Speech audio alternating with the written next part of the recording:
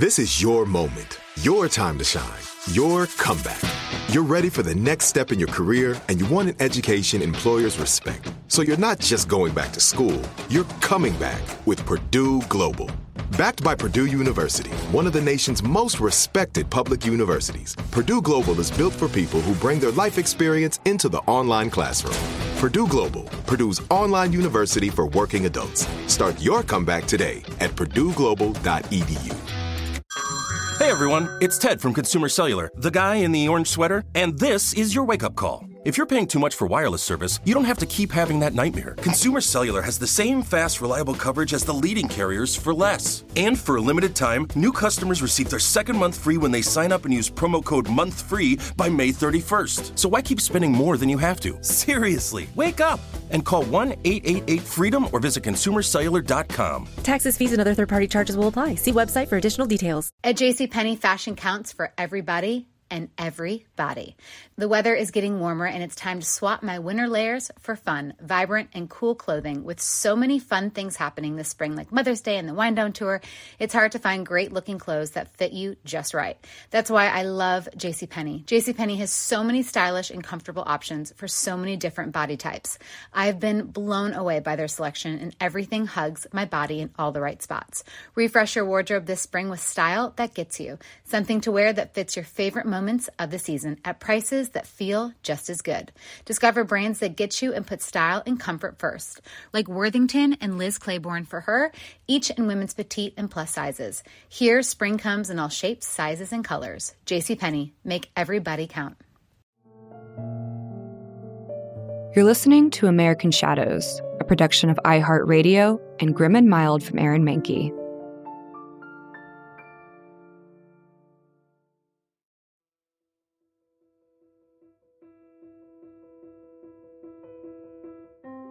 Some thought he was restless. Others said he was lazy. Whatever the case, Lyman Baum saw life differently. And though he dreamed of becoming an author, he needed to earn a living. In 1888, he and his wife moved from New York to the wild prairies in Dakota Territory to be closer to her family. He hopped from one idea to another in an attempt to chase down his fortune. He bred chickens, tried acting, and eventually opened another business. He called it Baum's Bazaar, selling novelties made by Native Americans and glassware imported from Japan. He trusted his customers, and his generous store credits soon bankrupted him. He tried again, buying the Aberdeen Saturday Pioneer.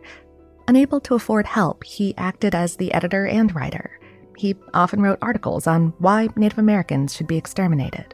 He took up photography and captured images of the stark and isolated landscape, though his favorite subjects were tornadoes. And in his spare time, he finally took to writing a novel, setting it in Kansas. The twisters and bleak Dakota landscape featured prominently in his novel, first published in 1900. The Wonderful Wizard of Oz sold 10,000 copies. People loved Dorothy's story and her struggle to find a better place. Times were hard, and people related to her. In 1939, Hollywood bought film rights and shortened the title to The Wizard of Oz. The movie went on to earn 6 Academy Award nominations. Baum's depiction of the tornado translated well into a motion picture.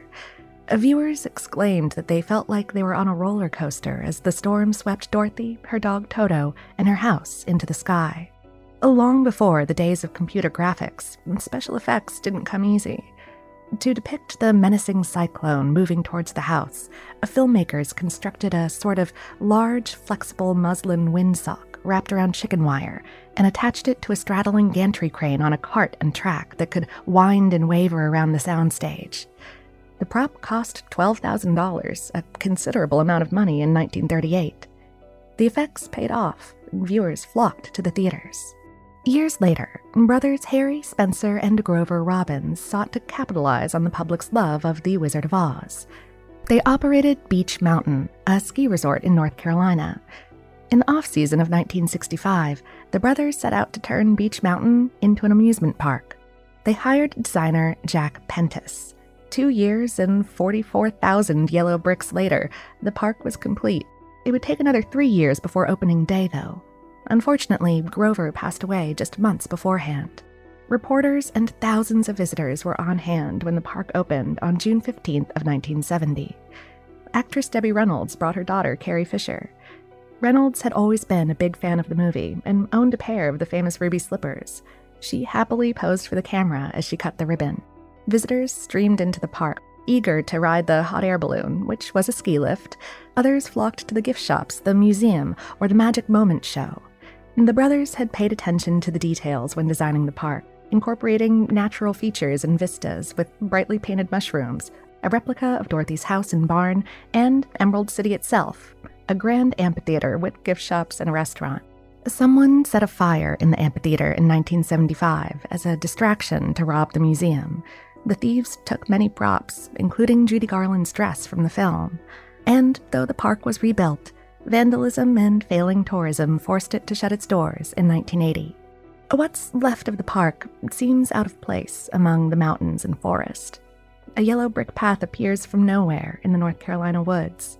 And though a few trees still hold eerie masks from the park's heyday, and it's open a few days a year every fall, it's not America's strangest nor most enduring amusement park.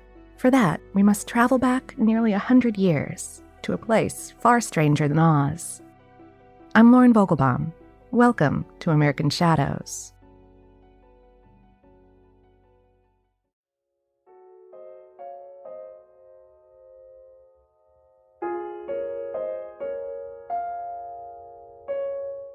It was an actual island once, its beaches excellent for collecting clams and periwinkle snails, its marshes good for grazing.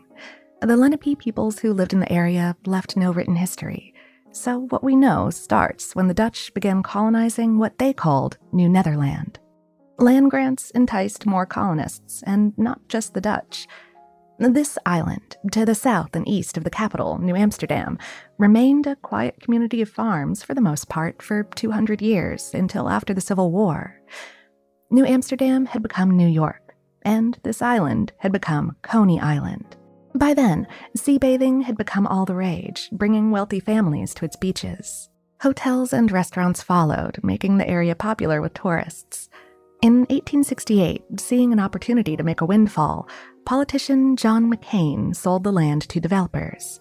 The fact that he didn't own the land never dissuaded him, and he was never prosecuted. By 1873, Coney Island attracted nearly 30,000 visitors on the weekends. Developers added railroad lines and 2 piers to attract even more tourists. While the beach remained popular, the West End played host to a less family-friendly group. Gamblers took to the racetrack and ringside, bars cropped up, and sex workers set up shop. The area became equally as popular, though due to the criminal activity and looser morals, no one in polite society seemed to mention it. Families focused on the roller coaster that opened in 1884, along with other mechanical rides, sideshows, dime museums, and concerts. Coney Island offered dance halls, games of chance, marching bands, and a circus. Patrons could even ride elephants and camels, or sit back and watch Buffalo Bill's Wild West show. There was a wide array of dining options. At night, the skies lit up with fireworks. There was something for everyone. At a time when society stressed boundaries between sexes and classes, Coney Island played host to them all, and the park's atmosphere encouraged visitors to loosen their inhibitions. Dancers performed the popular belly dance-style shows, sometimes known as the Coochie Coochie, and considered quite risque, in the streets. And then there was the Elephant Hotel, an 120-foot-tall blue building in the shape of an elephant. The front of the structure had large glass eyes that appeared to scan the ocean. Spiral staircases leading to the hotel's 31 rooms were constructed in the rear legs. A cigar shop occupied one front leg, and the other housed a diorama. The odd building had been the brainchild of John McCain, who had developed the seedier side of Coney Island that people called the Gut. Mostly, the hotel served as a brothel. People winked at one another when they said they were going to see the elephant. When a fire burned the hotel to the ground in 1896, it did little to improve the area's reputation. Other attractions, like Sea Lion Park, built in 1895, became temporarily popular, though not very lucrative. Visitors enjoyed a water ride where they traveled down a short incline into a lake. Sea lions performed tricks, and bands played music throughout the day. The park fell from favor in 1902 and was sold to partners Frederick Thompson and Elmer Dundee. Between 1903 and 1944, the area became Luna Park and included a host of new attractions and rides like Trip to the Moon and exhibits in the form of small villages designed to resemble other countries. And to compete with Luna Park, a rival developer, William Reynolds, had to come up with more attractions and rides. He created a village of people with dwarfism where tourists interacted with the residents like a human zoo. The park even had a show with a one-armed lion tamer. One of the biggest attractions was a water ride called the Gates of Hell. Riders' boats were swept through a whirlpool as though they'd been taken below the lake and into the depths of hell. An explosion at the end gave patrons the sense of being catapulted back to the surface. Parents who visited Coney Island thought nothing of letting their children explore much of the park alone. And one of those children would go on to change Coney Island forever.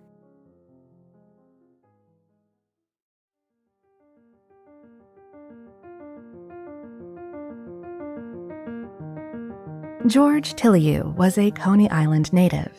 His parents ran the Surf House, a family-friendly restaurant on the water. Throughout his youth, George watched the town change. The chic seaside haven had become a raunchy playground for all social classes. He observed that tourists parted ways with their cash for just about anything with a price tag. While any other kid might have had a lemonade stand, George sold bottles of seawater and sand to tourists. He paid attention to what people wanted and saw another opportunity: transportation to and from the parks. He earned enough to buy a horse and made a ramshackle coach from driftwood. When tourists arrived at Norton's Point on the West End, George greeted them and happily took them wherever they wanted. Of course, every trip happened to pass by the family restaurant. Before long, George had earned enough to buy 6 horses and 2 stagecoaches. For a young entrepreneur, life was good.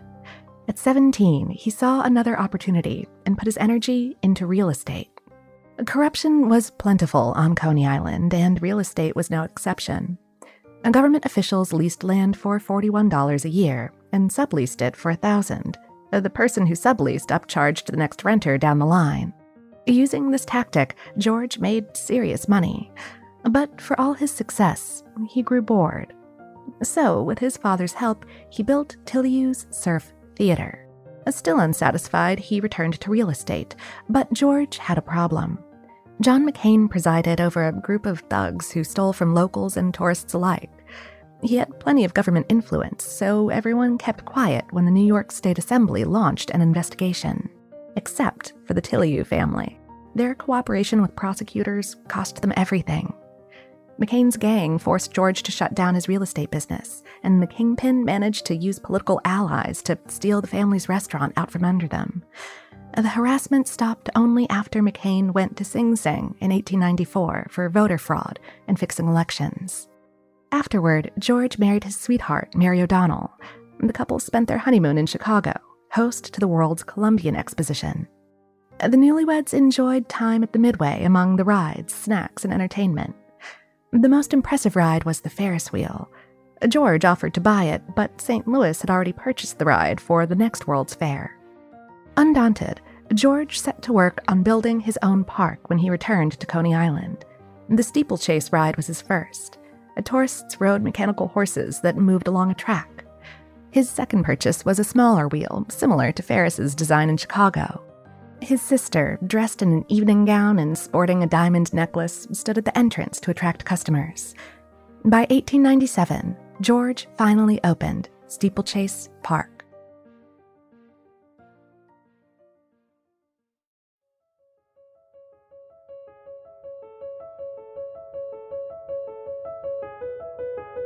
The park remained successful for over a decade. Estimates put over 90,000 visitors through Steeplechase Park's gates. Where other amusement parks had failed, George had figured out a trick to keep guests at the park longer, and the longer they stayed, the more they spent. George came up with the idea of a combination ticket. Visitors paid 25 cents, allowing them to ride any of his park's 25 rides. Other parks charged 10 cents per ride. In addition, George had a particular kind of customer in mind. He prohibited alcohol in the park and hired a security team to remove troublemakers. While it might appear he wanted a good, wholesome family park, George also understood one more thing: sex sells. He worked on a balance between respectable and risque. In Victorian times, it was considered inappropriate for unwed couples to be alone together or without a chaperone. A simple touch of a hand on an arm might be misunderstood and was certainly frowned upon. George called his park the funny place. He designed some rides that allowed polite society to get a little taste of the taboo. A sign with a grinning jester's face greeted park visitors, and that face alluded to the provocative entertainment they could expect inside. Upon entry, people climbed into the Barrel of Fun, a revolving cylinder ride below the jester's face. The ride tossed people around, frequently on top of one another, and riders often grabbed the person next to them to keep their footing. The human roulette, whirlpool, and human pool table were all designed to allow visitors to interact in these taboo ways. The Which Way ride spun in random directions. Women riders might be thrown from their seats and into men's laps. But the biggest ride remained the steeplechase. Attendants dressed as jockeys helped guests onto their mechanical horses, and a trumpeter stood at the starting line. The horses undulated and bobbed around the track before crossing the finish line. Once the riders dismounted, they had to travel through a dimly lit maze that exited onto a brightly lit stage. Blasts of air blew women's dresses upward. People with dwarfism bearing cattle prods randomly selected men to shock, often just below the belt. Crowds in the stands laughed and cheered as the guests ran through a gauntlet of clowns wielding slapsticks, more blasts of air, and other devices that left them with little dignity. Then these newcomers took their place in the crowd to watch the next batch of guests. The park rented out clown suits, allowing patrons to interact with other guests and employees in ways they might not otherwise. Even the park employees got in on the act, dressing in animal costumes. With their identities hidden behind masks and costumes, people were free to participate in more risque manners. In the lavish gardens, uniformed waiters tended to the guests. As patrons dined, small hidden jets of air might expose a petticoat or a part of a woman's ankles. For diners, the experience walked the line between chaste and kinky. Over the years, the park grew more successful and popular. George Tilliou had perfected the park with even more rides and tweaks. For the summer season in 1907, Coney Island was packed. And that's when it all came crashing down. In the early morning hours of Sunday, July 28th, someone discarded a lit cigarette near the Cave of the Winds attraction. A watchman summoned help, and though the engine company 144 arrived moments later, the fire had spread. George had been working in his office and raced outside to help douse the flames. The fire ran along 15 miles of ground, through the Bowery and the concert hall. Hotels and other businesses were destroyed before firefighters had the blaze under control. Though the park had been closed when the fire broke out, there were injuries. Throughout it all, George remained calm. He fought the blaze and helped with the injured until 7 that morning. Then, with the fire out, he went home, changed clothes, and took his family to church. Over 35 acres had been burned. George later estimated that the park cost $200,000 to rebuild, an astounding amount for the time. He started by charging admission to the ruins for 10 cents the next day. When he rebuilt Steeplechase Park, he added a 5-acre glass building he called the Pavilion of Fun. Funnyface, the deviantly smiling jester, stood amid the stained glass designs. And long after George died in 1914, Funnyface remained. It had not only been the park's mascot, but had become the symbol of Coney Island, welcoming visitors for years to come.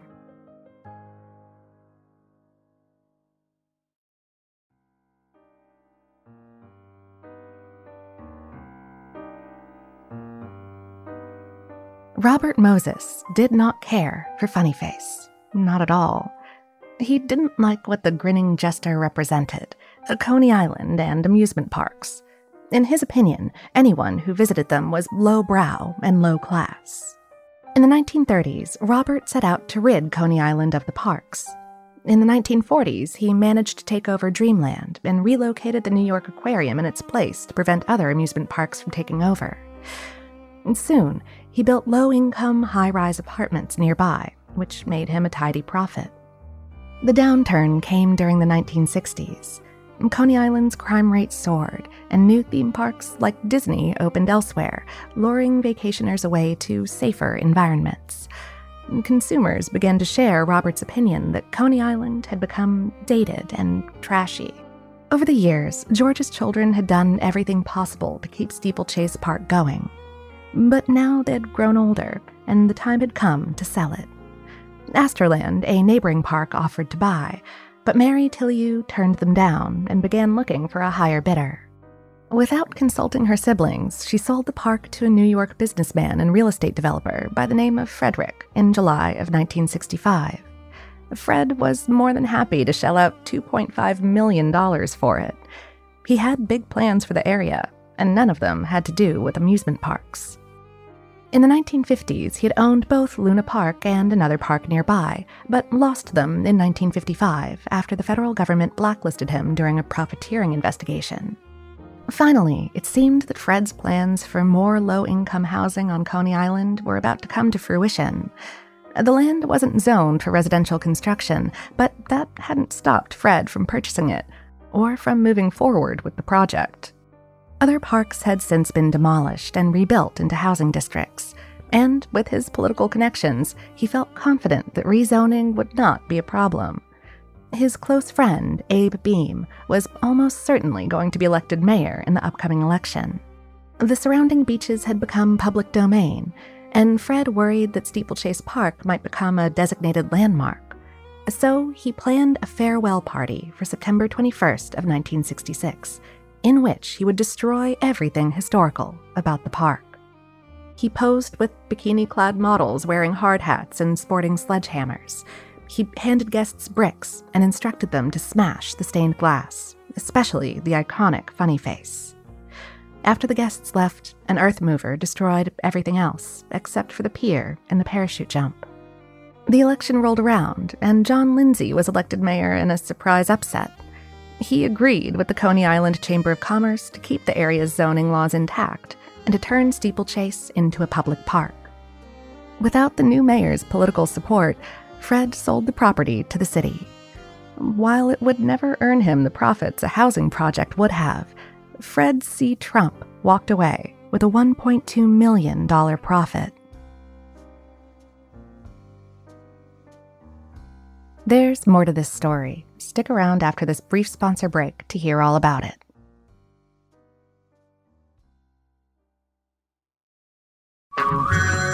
Hey everyone, it's Ted from Consumer Cellular, the guy in the orange sweater, and this is your wake-up call. If you're paying too much for wireless service, you don't have to keep having that nightmare. Consumer Cellular has the same fast, reliable coverage as the leading carriers for up to half the cost. So why keep spending more than you have to? Seriously, wake up and call 1-888-FREEDOM or visit consumercellular.com. Savings based on cost of Consumer Cellular single line 1, 5, and 10 gig data plans with unlimited talk and text compared to lowest cost single line postpaid unlimited talk, text, and data plans offered by T-Mobile and Verizon January 2024. At JCPenney, fashion counts for everybody and everybody. It's spring, and with the weather changing and so many great things coming up like Mother's Day and the Wind Down Tour, I definitely need a fresh spring wardrobe for every occasion. This spring, I'm looking for that perfect flowy spring dress for Mother's Day, as well as replacing my everyday basics. That's what I love about JCPenney. They have so many stylish and comfortable options that I always find just what I'm looking for there. Spring is a feel-good season and comes in all shapes, sizes, and colors. The fashion at JCPenney is the same way. Refresh your wardrobe this spring with styles that gets you, something to wear that fits your favorite moments of the season at prices that feel just as good. Discover brands that get you and put style and comfort first, like Worthington and Liz Claiborne for her, each in women's petite and plus sizes, and Stafford and Mutual Weave for him, style and comfort for all, even big and tall. Plus even more for the whole family like Levi's and Exertion. Here, spring comes in all shapes, sizes, and colors. JCPenney, make everybody count.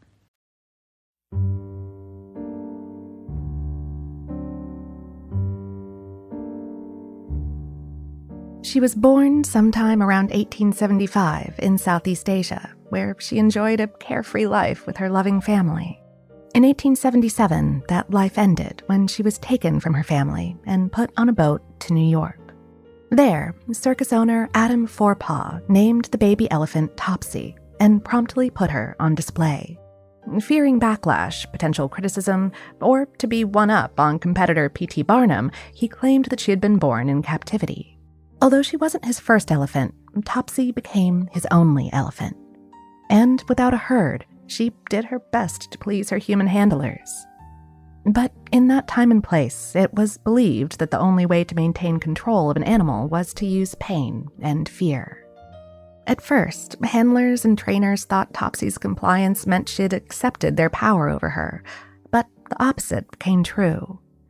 The continued abuse made her more difficult to deal with, and her handlers began jabbing her with pitchforks or burning her with a lit cigar for her disobedience. On May 28th of 1902, circus attendee J. Fielding Blount wandered her tent. As the story goes, he'd been drinking heavily. Blount lit a cigarette and tried to force-feed it to Topsy. It was one torment too many. Topsy grabbed Blount and threw him to the ground, killing him. Her handlers and the papers labeled her a bad elephant, never once considering her treatment. Instead, reporters wrote stories about her man-killing past, though there were no records, reports, or truth to the tales. Forepaugh didn't mind the sensationalist headlines, though. Topsy, the man-killing elephant, drew large crowds. Meanwhile, Topsy's abuse continued.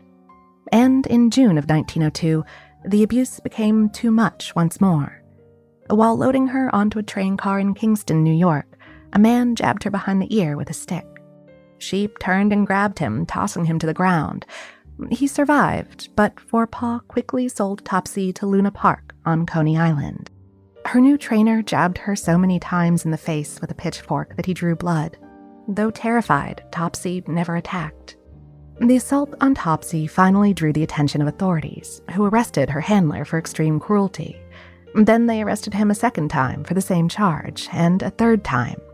Even though her trainer had been charged with cruelty and abuse, the newspapers still blamed Topsy. Luna Park's owners decided the best course of action was to hang Topsy.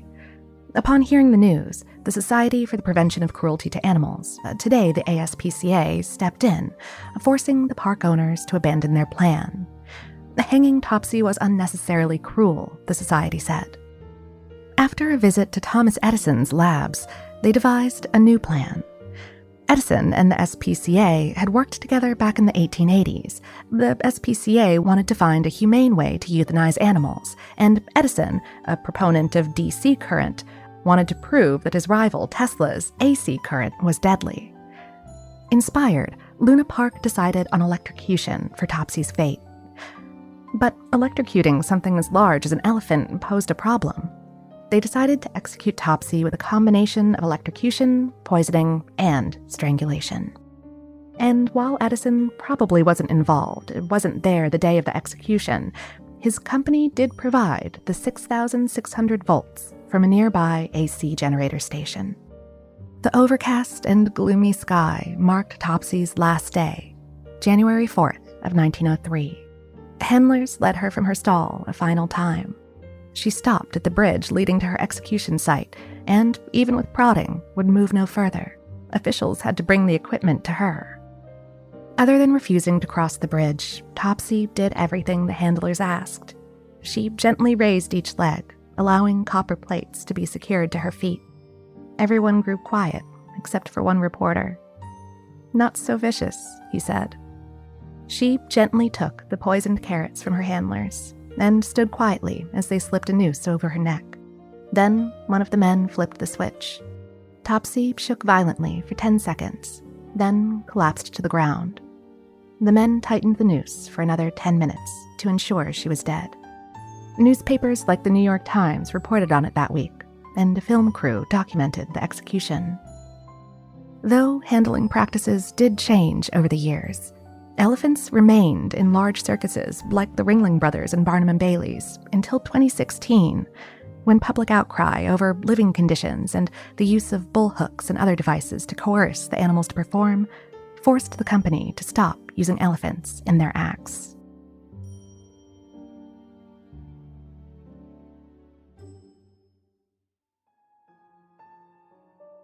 American Shadows is hosted by Lauren Vogelbaum.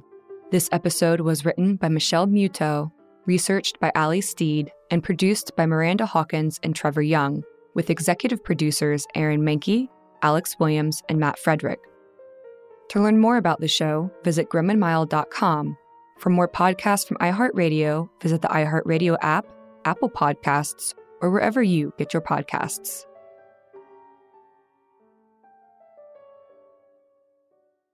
Need an easy button to feed your baby? Baby Brezza's Formula Pro Advanced makes a perfectly mixed warm formula bottle automatically at the push of a button. No air bubbles, no fuss. Literally, choose your temp, select your ounces, push start, and you're done. Works with virtually all formulas and bottles.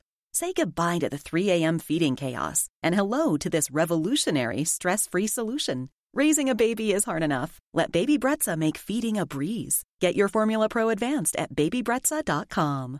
Nobody wants to outlive their money, but it happens, especially for women. That's why Gainbridge offers the Parity Flex annuity, designed for women's unique retirement needs, with flexible withdrawals plus a guaranteed lifetime income benefit that keeps paying you even if your account balance is zero. Gainbridge is helping build a better financial future for women. Retirement income you can't outlive is the ultimate flex. Start saving now at Gainbridge.io. Visit Gainbridge.io/ParityFlex for current rates, full product disclosures and disclaimers, and other important information. Right here, right now. Find your beautiful new floor at Rite Rug Flooring. Choose from thousands of in-stock styles, ready for next day installation, and all backed by the right price guarantee. Visit riterug.com. That's RITERUG.com